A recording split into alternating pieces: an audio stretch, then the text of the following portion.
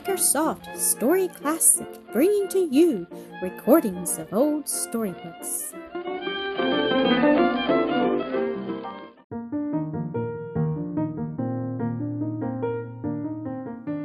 Chapter 7 of Joel, a Boy of Galilee by Annie Fellis Johnston.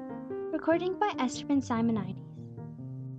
Phineas, going along the beach that night in the early moonlight towards his home, saw a little figure crouched in the shadow of a low building beside the wharf. It was shaking with violent sobs. He went up to the child, took its hand down from its wet face with a comforting expression of pity. Then he started back in surprise. It was Joel. My child, my poor child!" he exclaimed, putting his arm around the trembling, misshapen form. "What is the meaning of all this?"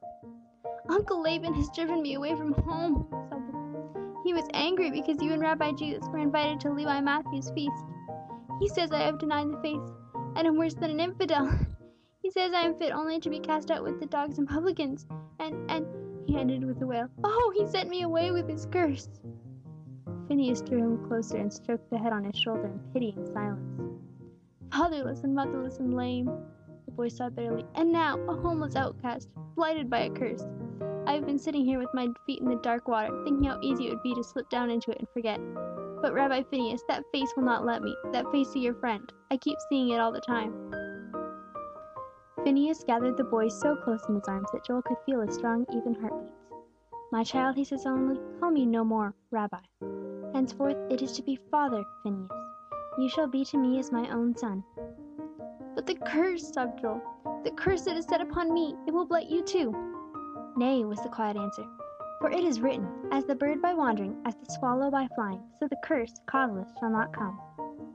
But the boy still shook as with a chill. His face and hands were burning hot. "Come," said Phineas.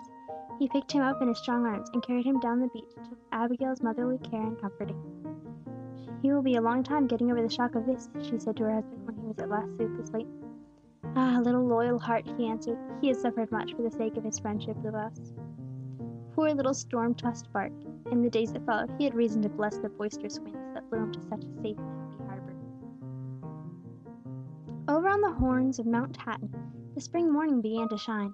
The light crept slowly down the side of the old mountain till it fell on a little group of men talking earnestly together. It was the preacher of Galilee, who had just chosen 12 men from among those who followed him to help him in his ministry. They gathered around him in the fresh mountain dawn as he pictured the life in store for them. Strange they did not quail before it and turn back disheartened.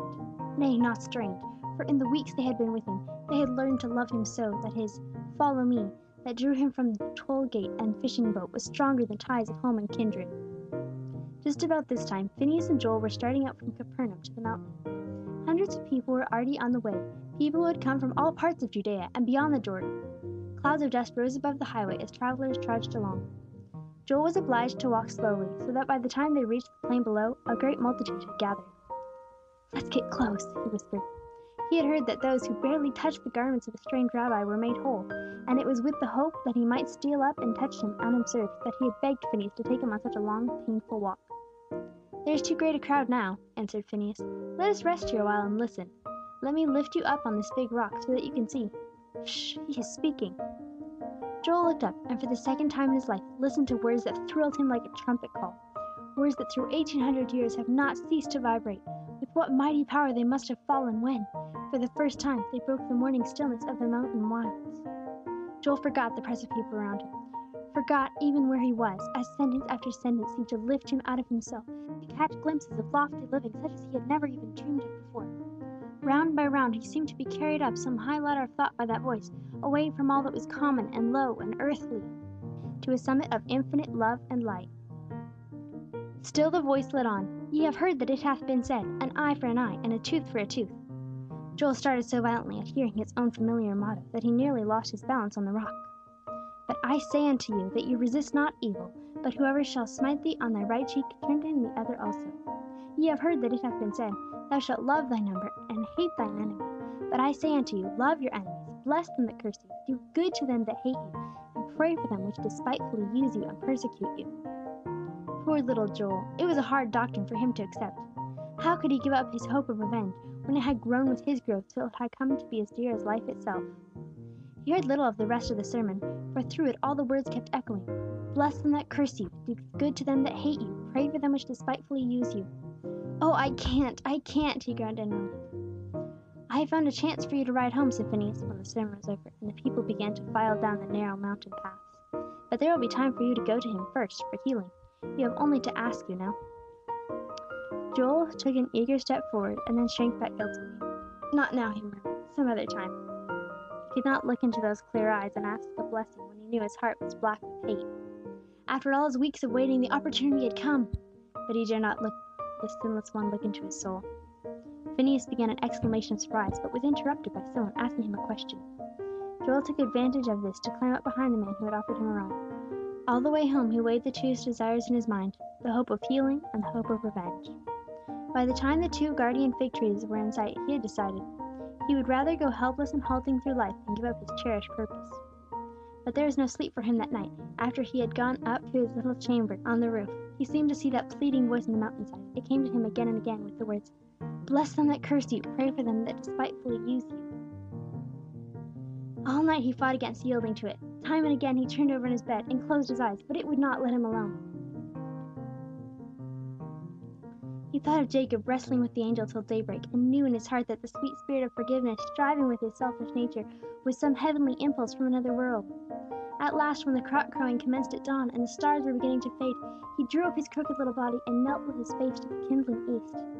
Father in heaven, he prayed softly, bless mine enemy Rehum, and forgive all my sins, fully and freely, as I now forgive the wrong he has done to me. A feeling of light-heartedness and peace, such as he had never known before, stole over him. He could not settle himself to sleep, though worn out with his night-long vigil. Hastily slipping on his clothes, he tiptoed down the stairs, and limped, bareheaded, down to the beach. The lake shimmered and glowed under the faint rose and gray of the sky like a deep opal. The early breeze blew the hair back from his pale face with refreshing coolness.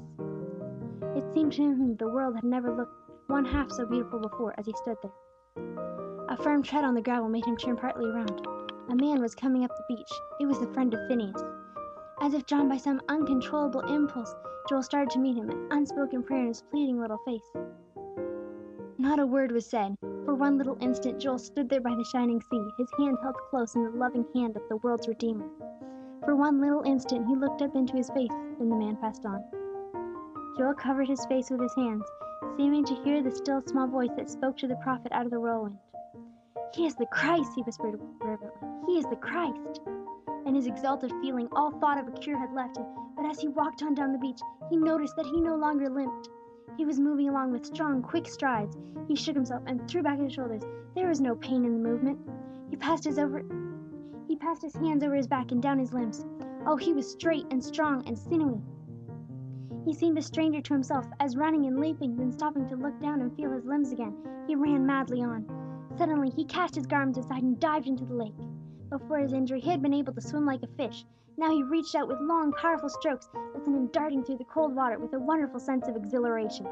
Then he dressed again and went on running and leaping and climbing until he was exhausted, and his first wild, delirious joy began to subside into a deep, quiet thankfulness. Then he went home, radiant in the happiness of a new-found cure. But more than the mystery of the miracle, more than the joy of the healing, was the remembrance of that moment, that one little moment when he felt the clasp of the Master's hand and seemed wrapped about with the boundless love of God. From that moment, he lived but to serve and to follow him. End of chapter 7. Recording by Esther Ben-Simonides.